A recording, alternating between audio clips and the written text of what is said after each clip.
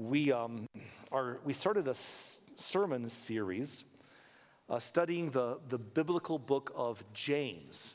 Now, a few weeks ago when we began this, we told you who was the author, and I won't take too much time to belabor this point because we have a lot to cover in this hour.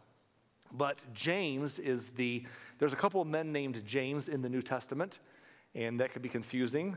A couple of them named John and others, right? So Joseph. But this James is the half-brother of Jesus, okay? So James, he grew up, his mom and dad were Mary and Joseph, and his older brother, Mary's son, was Jesus. And James was his brother, but James was not a believer for a long time. In fact, that'd be kind of hard to believe that much about your older brother, I suppose. But in fact, when Jesus was age 30 and began his earthly ministry, we have scriptures that we saw a few weeks ago that show us that James didn't believe on him still. James was skeptical about Jesus and his claims. And we saw that, we studied that. Now, he heard Jesus say the same thing that everyone heard Jesus say, that Jesus was going to die for the sins of the world and rise again, that he was the promised Messiah, and that he was not there to start a new earthly kingdom or to, be political. He was there to die for the sins of the world, and then he was going to rise again on the third day. James heard that like everybody else. James just didn't believe it until Jesus actually pulled it off. And then when he died and rose again, James was like, and mom's at the foot of the cross crying, and they're all there, and it's horrific, and the next 3 days they're mourning, and then next thing you know, he's walking around talking to them and hundreds of other people again. It kind of changed everything, changed the world, changed the culture of that area, and has spread to us today, 2,000 years later. It's amazing. But James, who was a brother to Jesus and not a believer, became a believer after the resurrection, gave his life to serving Jesus, called his brother his Lord, and became a leader. He actually became the leading voice in the church of Jerusalem. At one point, he seemed to be the lead pastoral voice there. And eventually, he would even die for the name of Jesus. He would be stoned to death in the streets of Jerusalem for preaching and pointing people to the good news of God's love demonstrated through Jesus Christ.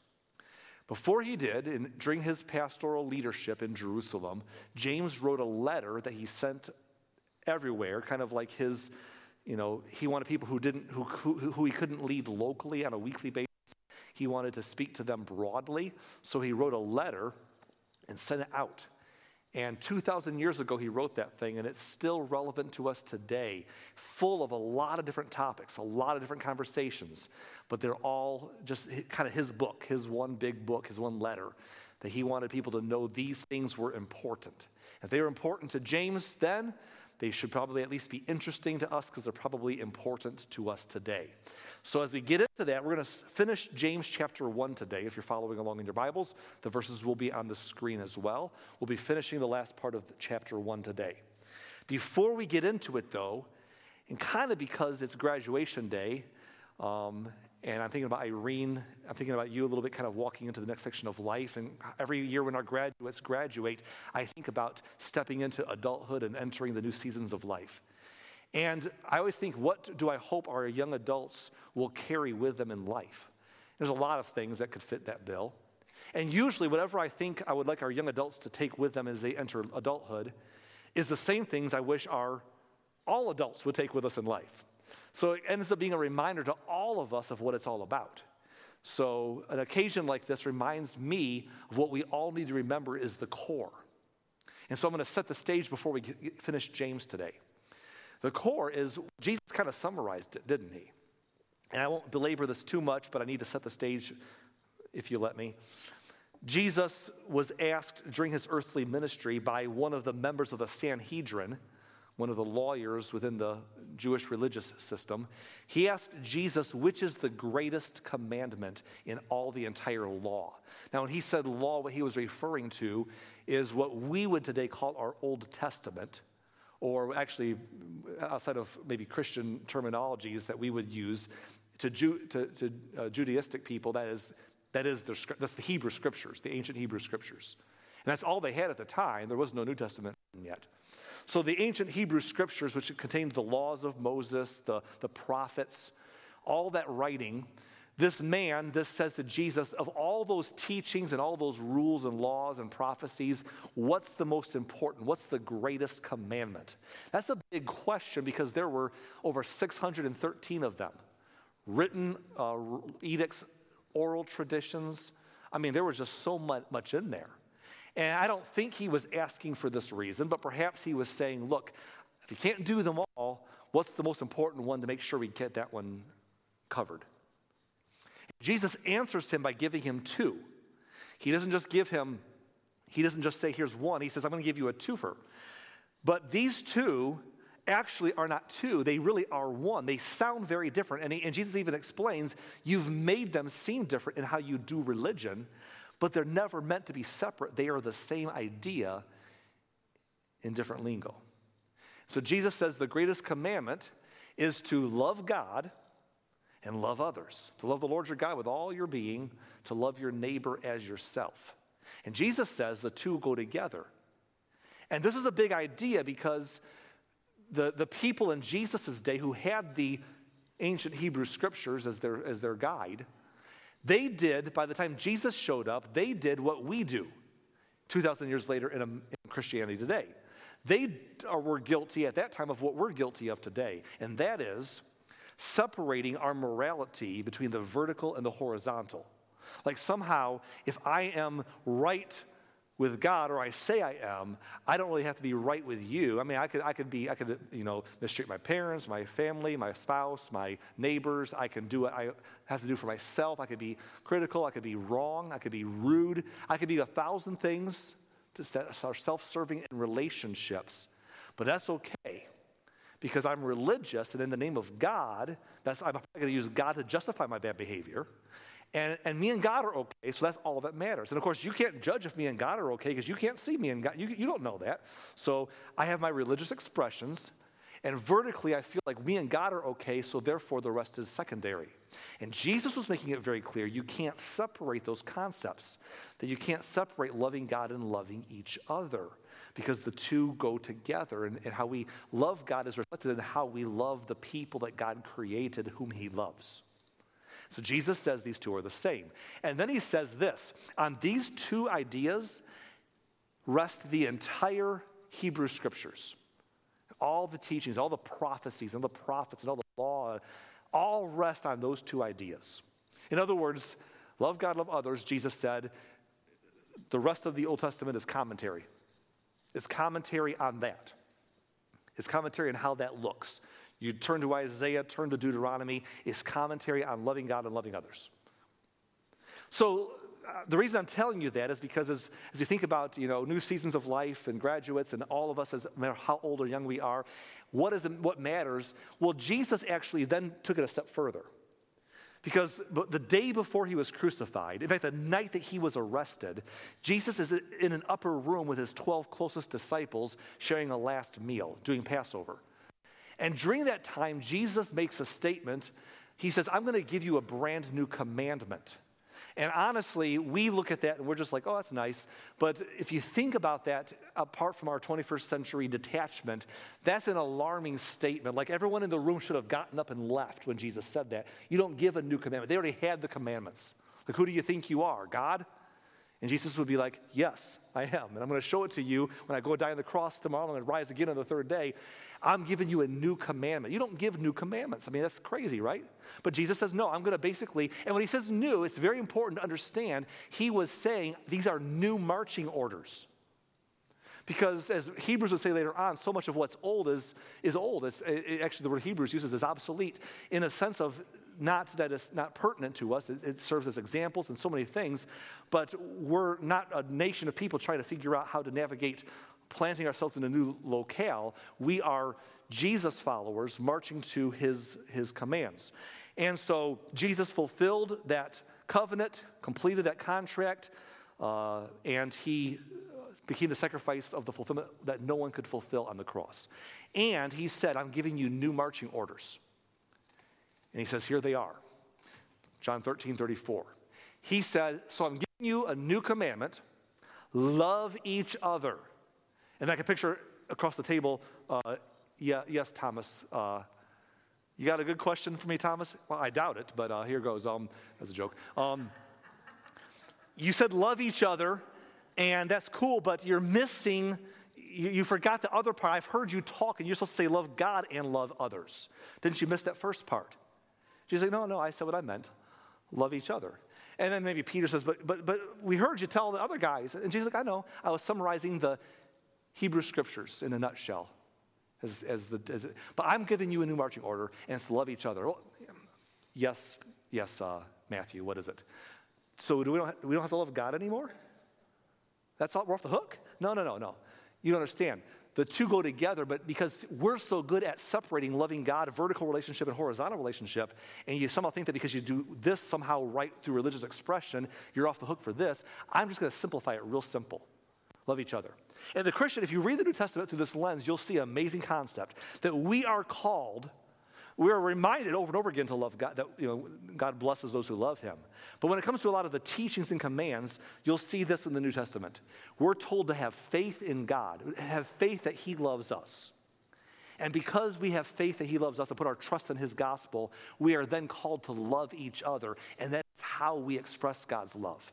If you don't understand that, let John, who wrote this verse, explain it later without turning there. In his own epistle, John explained, if you claim you love God whom you cannot see, but you hate your brother whom you do see, you don't have the love of God. You can't understand that this is how we do the love God part.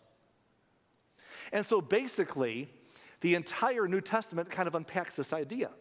When you read what Paul writes, what James writes in today's study, what Peter writes, they don't leverage the Hebrew scriptures to tell us how to live. They refer to them. They even make a reference point. They're used as examples. But they tell us, they don't say, I know you want to kill, but one hang up, thou shalt not kill. Oh man, I can't do that. I was going to do that, but there's a rule. They said they would reference those things, but they would leverage for authority, they would leverage Jesus' new marching orders. Love each other. Here's the thing. If I love my neighbor the way I'm supposed to, if I love you as I'm supposed to, I'm not going to kill you. If I love my wife I'm supposed to, I'm not going to cheat on her. If you love your husband the way you're supposed to, you're not going to cheat on him. You're not going to sleep with someone else's spouse if you love them like you're supposed to love them. You're not going to sleep with someone's future spouse. You're not going to cheat someone in a business deal. You're not going to slander somebody with gossip and criticism. You're not going to cut people down with words and treat them cruelly. See, Jesus was saying, if you love one another as I've loved you, if you'll follow my new command, it's going to take care of all of it. Because just like in the old time, that was the whole nutshell and everything else was commentary. He's saying, in my new marching orders, Jesus is saying, love one another as I have loved you. And really, when you read the New Testament, the rest is commentary on that. And that's why you get so much teaching about the one another's. Be kind to one another, forgive one another, be tenderhearted towards one another, serve one another, sacrifice for one another, honor one another. It's the commentary on this, and we can look back at the examples that Corinthians tells us that the ancient stories are examples for us. We can reference all these things in life, but ultimately, if we will follow Jesus' one new command, it's covered. In fact, everything that these new writers say is they say, in light of that, here's how you act as a husband. In light of that, here's how you act as a wife. In light of that, here's how you act as a parent, as a child, as a neighbor, as an employer, as an employee, as a citizen. In light of this, let's give you this explanation on how it means to love each other as Jesus loved us. That's a pretty big order. As Jesus loved us, you saw what that looked like, right? That wasn't mamsy-pamsy feel good. That was sacrificial, serve, give my life for kind of love. So entering adulthood, already in adulthood, someday be in adulthood, you want some good advice to carry on life? Love each other as God loves us. Put your faith and trust that God loves you. Believe that. That's the gospel, the good news, that God so loved the world that he gave his son. Believe God's love demonstrated through Christ. Accept by faith that you are loved by God and he's done what he did to bring you to himself. Put your faith in that. And because of that, love one another as he's loved us.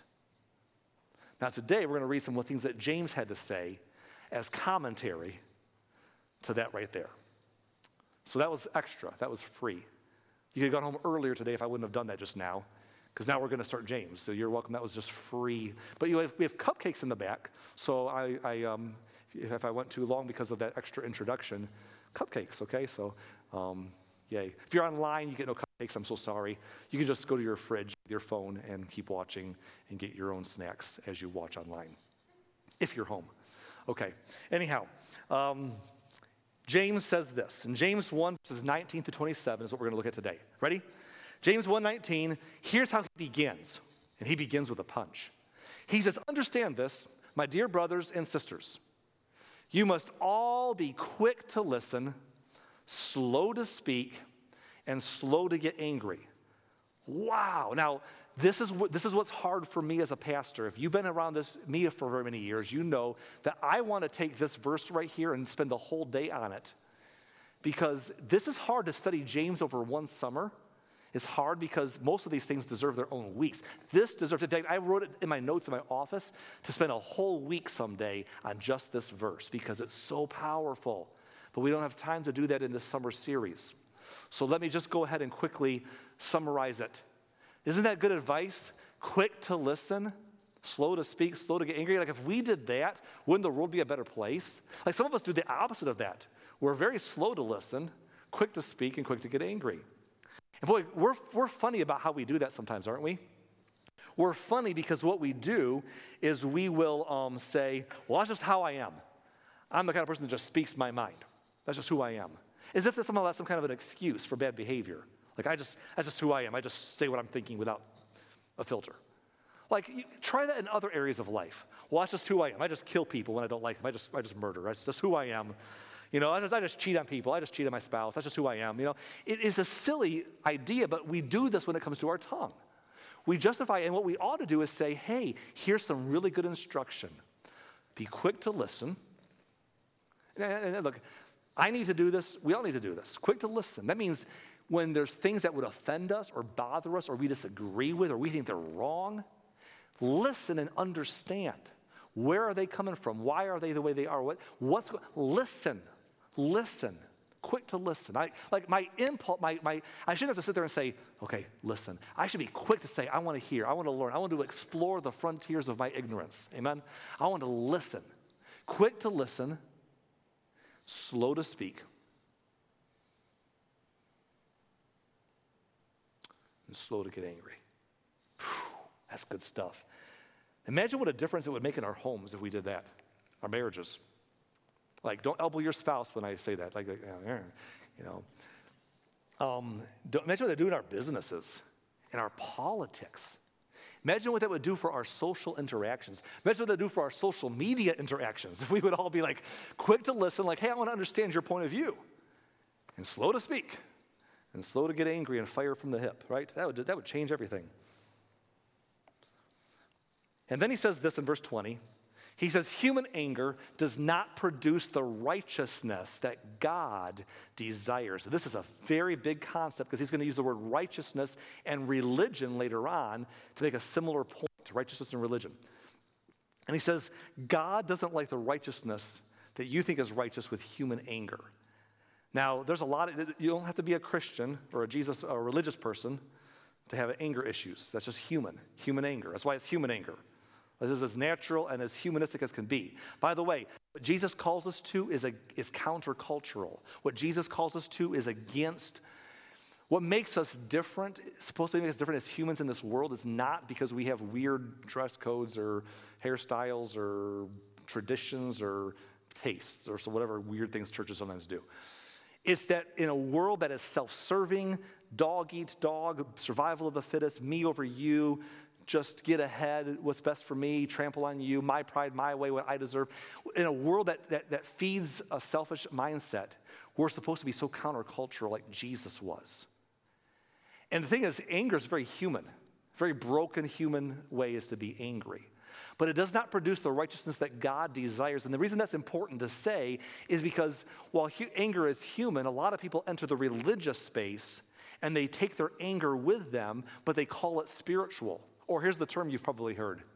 I have righteous indignation. Half the people that claim they have righteous indignation, there's nothing righteous about their indignation. It's just their way of spiritualizing that they have an anger problem. I have righteous indignation. Well, if the indignation was justified, your expression of it surely is not righteous. And human anger does not produce the righteousness that God desires. It won't produce it in you or me. When I'm that way, it won't produce it in me, and it certainly won't produce it in anybody else. Like, human anger does nothing to say, man, let's just be honest. When you see somebody just going off on you in person or on social media, somebody like that, just going off on you, no one sits there and says, man, they really let me have it. I stand so corrected.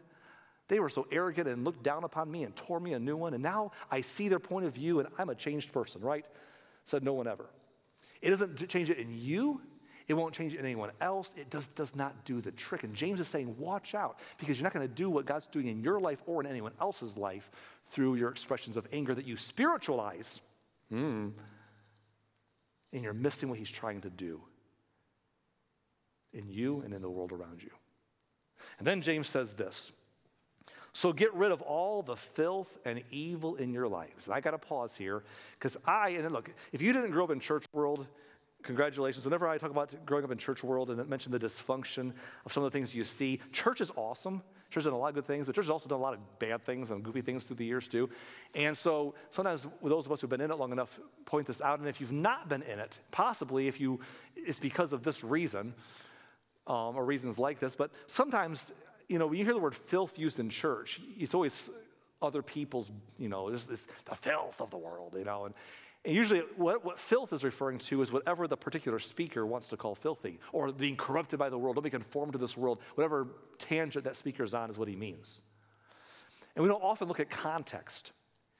In the context of what James is saying here, if you are following along with your Bibles here and as we read these verses, is he's saying when we are not quick to listen, we're not slow to speak, we're not slow to get angry, and we have human anger that's not the righteousness of God, what it does is it does something, and we need to get rid of that filth and that evil in our lives. The context, because I know a lot of Christians who we're vocally angry, not we hopefully, but some are vocally angry about the filth of other people around them. And we don't consider that maybe our attitude and our arrogance and our actions are the filth and evil we need to get rid of. And that's the context of what he's saying in these last few verses. That we should do what's right and follow God with humble hearts. But here's the thing. This is way, I'm not sure this really fits, but it just is so important. The longer I've been doing this, look, we Christians ought to be the most gracious, patient, kind, loving to anybody, people in the world, if we've experienced the radical love of God. And to the point that we get mad at people for offending our sensibilities in our home or in culture in general, we need to ask ourselves, is our anger righteous like we think it is, or do we need to get rid of that filth and evil from our lives? And James says, and humbly accept the word that God has planted in your hearts. And humbly is the word. Humility is everything. It's about ability to sit there and say, for me and for you all to say, hey, I have not arrived, and I need to listen and accept some things. How do you be humble? Humble's hard. How do you be humble? You can't be humble on purpose. Like, look how humble I am. Do you see how humble I am? I'm humble. That just doesn't seem humble, right? So how do you be humble? Well, you humbly accept. Here's one way to be humble. You accept the word God has placed in your hearts. And in this context, the word he's placing in their hearts right here is our attitude towards our anger and our quick reactions. And he's saying when you accept instruction, when you accept God's word, that he speaks through his spirit to you or through his word to you, when you accept that, it takes humility. It takes humility to accept with humility what we need to hear. He says, do that because it has the power to save your souls. And don't miss that phrase, power to save your souls. I don't think he's referring to salvation specifically right now as far as where you live for eternity. I do think that does apply.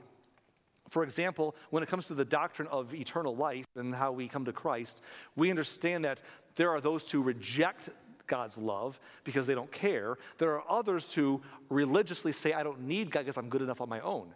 So it takes a humility to say, no, I'm a sinner, I'm broken, I need a Savior, and to humbly accept that God gave his love for me and put my faith in his sacrifice, not mine. That saves my souls. That's the power to save my soul. That's the doctrine of salvation. But on a practical level, this applies to everything we're talking about today. That when I can hear someone say to me, be quick to listen, slow to speak, slow to get angry. Well, that's just the way I am. Yeah, but human anger doesn't, When I can humbly accept instruction about that, it has the power to save my souls. There's a lot of people, we've lost ourselves. We've lost our souls along the way. I don't mean eternally, but we've lost ourselves. You know people, and you look at them and say, I don't know why what is that Tim McGraw song? I don't know why you got to be angry all the time. Why you got to be angry all the time? And I think sometimes we just get in a space where we just get unhealthy in our reactions, and it's okay at first, but then it grows and it festers, and at some point in life, we've lost our way. And James says, if you just step back and look at verse 19 and just humbly accept God's word here, let it get into your hearts. Look at what he's saying. Look at his word. All that he said through the years, all that he said through the scriptures, this can save you eternally through faith in Christ, and in your marriage, in your life, in your well-being, in every part of your life, if we can get rid of the wrong and humbly accept what God is saying to us. Then James makes a statement in the next verse that ought to resonate throughout all of Christianity, throughout all of time. It would have prevented a ton of problems through the years. It would have prevented a lot of abuse through the church, through the centuries, through the name of religion and Jesus that were misused. It would have changed our homes. It would change our own culture here today in America. It would help the American church find true revival if we would do this next thing James says. In verse 22, James says this: don't just listen to God's word. You must do what it says. Otherwise, he says, you're only fooling yourselves. Now, that's a big statement. Because I think for some of us in the church world, it becomes a cultural thing to be religious. We might open our YouVersion Bible apps, or we might open our Bibles at home and read some scripture and say, I'm a good Christian because I read the Bible, or I went to church building on Sunday and I heard God's word being taught. And it's like we compartmentalize. Like if I just go and read the book or listen to the message, then I just do my own thing the rest of the time. And what James is saying here is no. There's no merit in doing that. There's no merit in listening.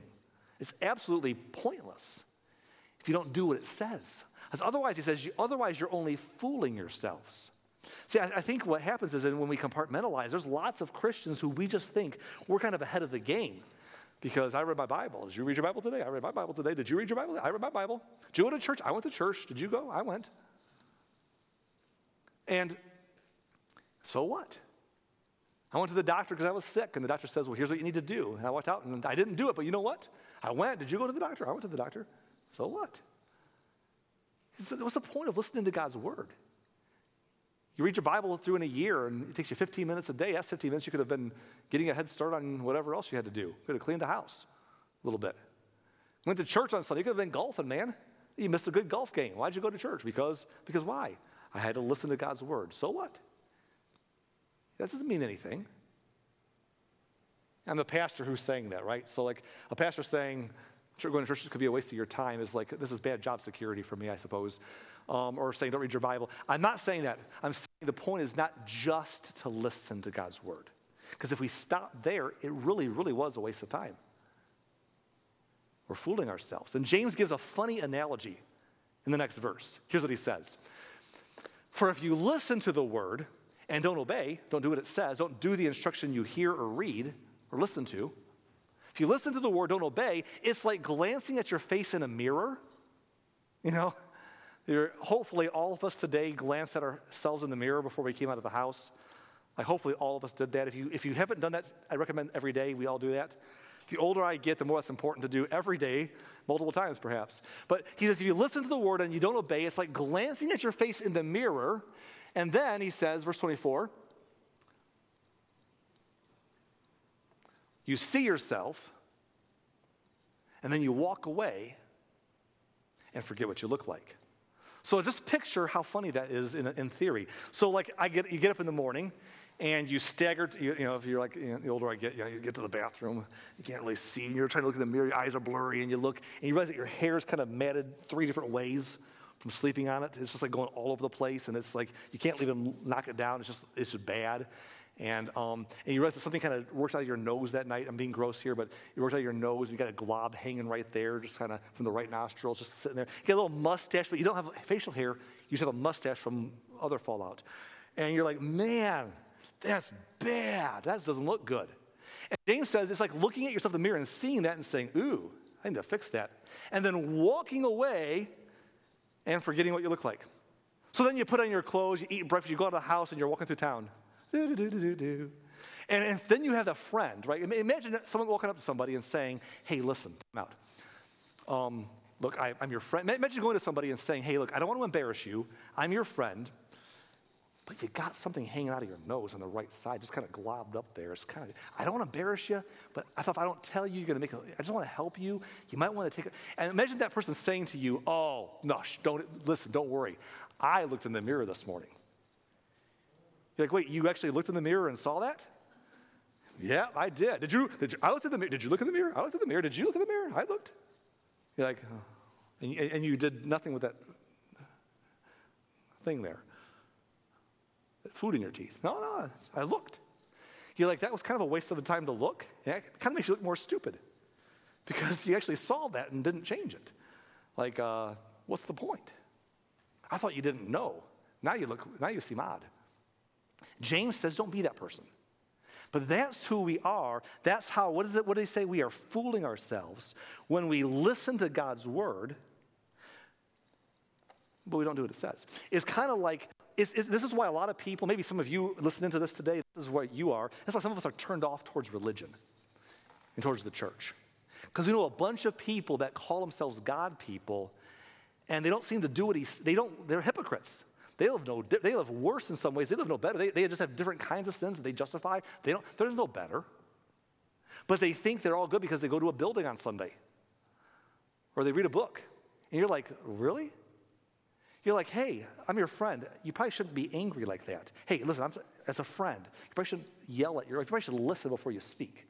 Hey, don't listen, before you tell me I have an anger problem, I just want to tell you, I read the Bible. Did you read the Bible this morning? I read the Bible. Did you read the Bible? I read the Bible. Did you go to church? I went to church. So?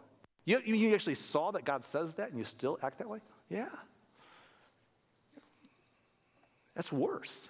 You should have just played golf.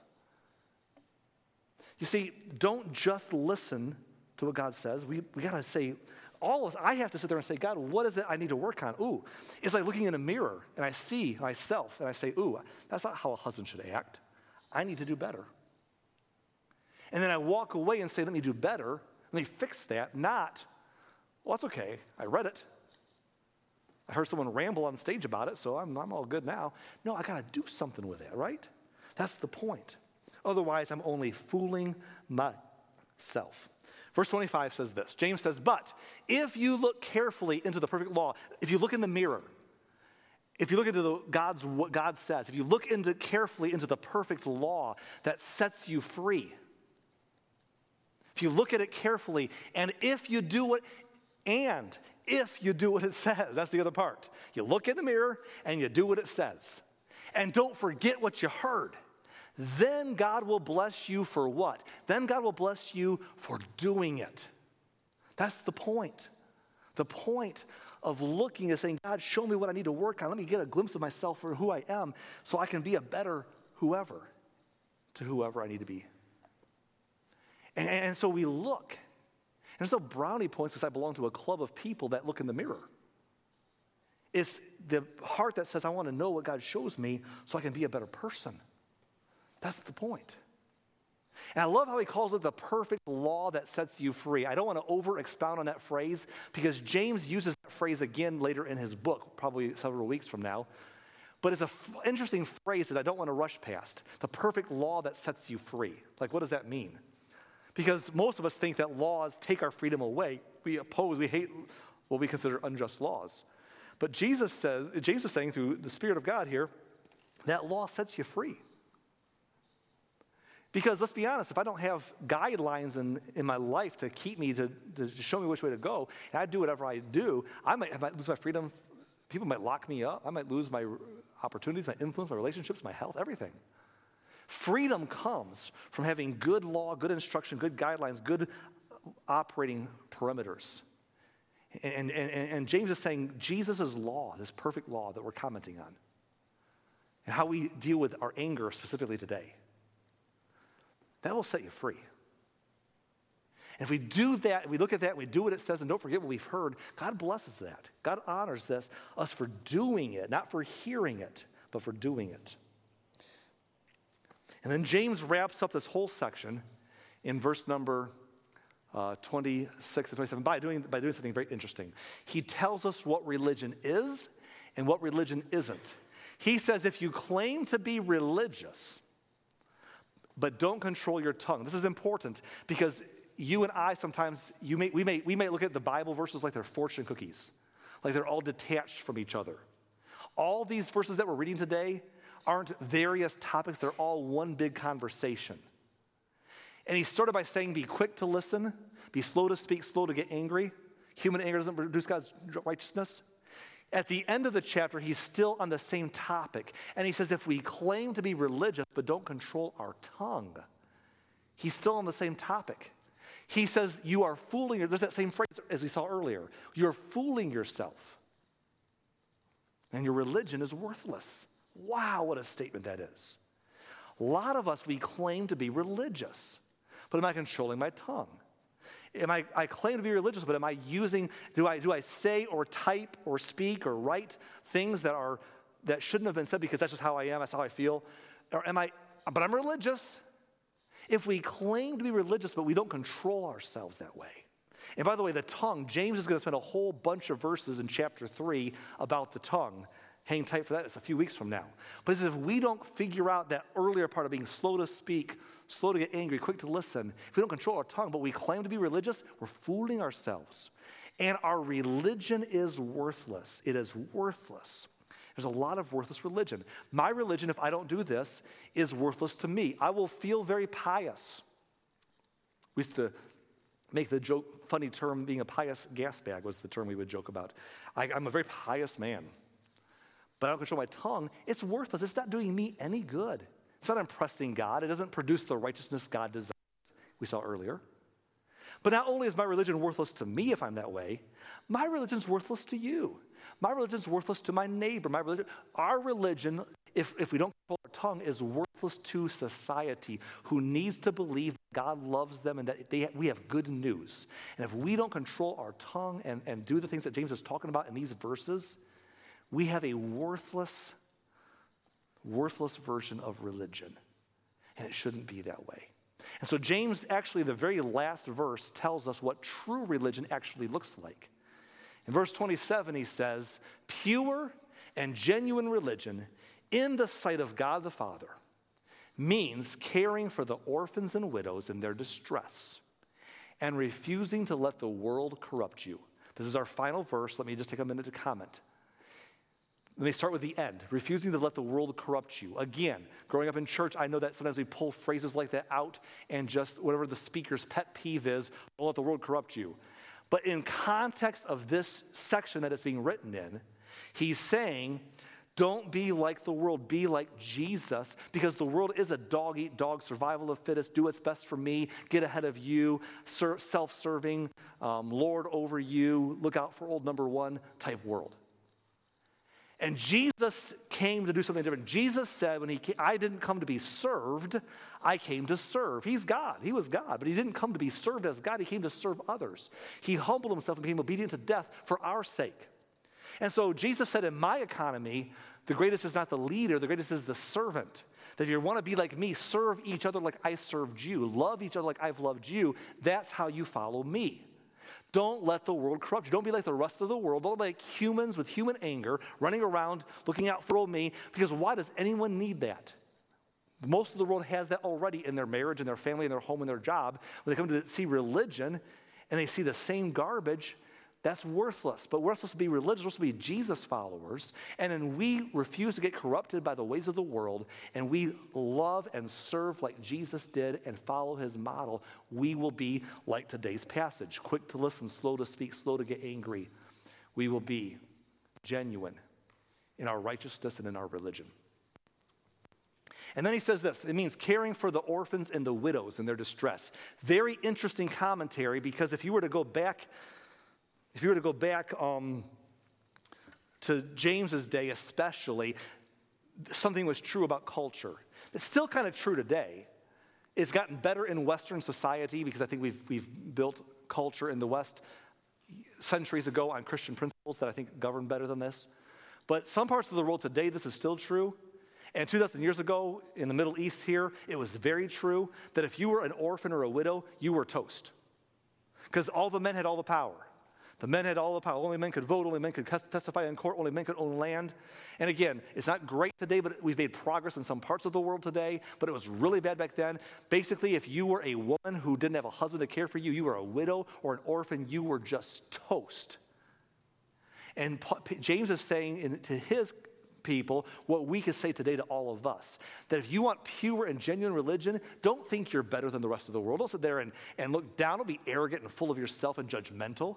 Don't be angry and call it righteous. He says you want to be religious the way God is looking for righteousness. Pure and genuine religion is going out and serving those people who can do nothing for you in return.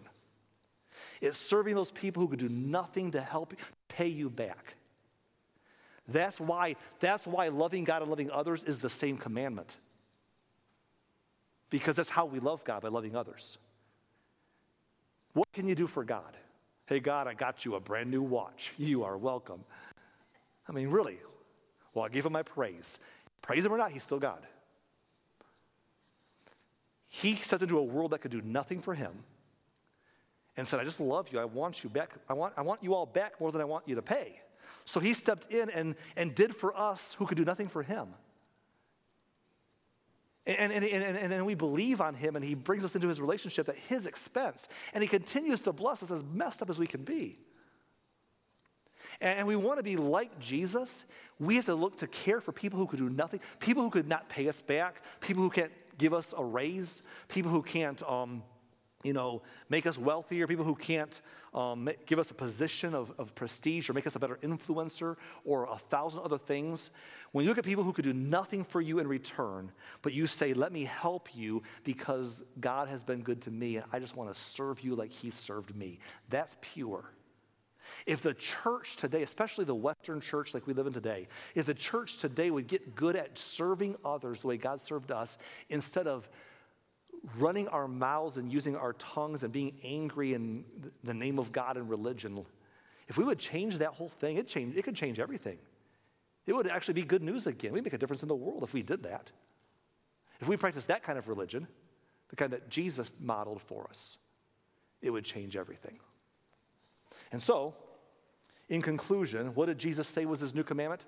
Love one another as I have loved you. Serve one another. All those things, as I have loved you.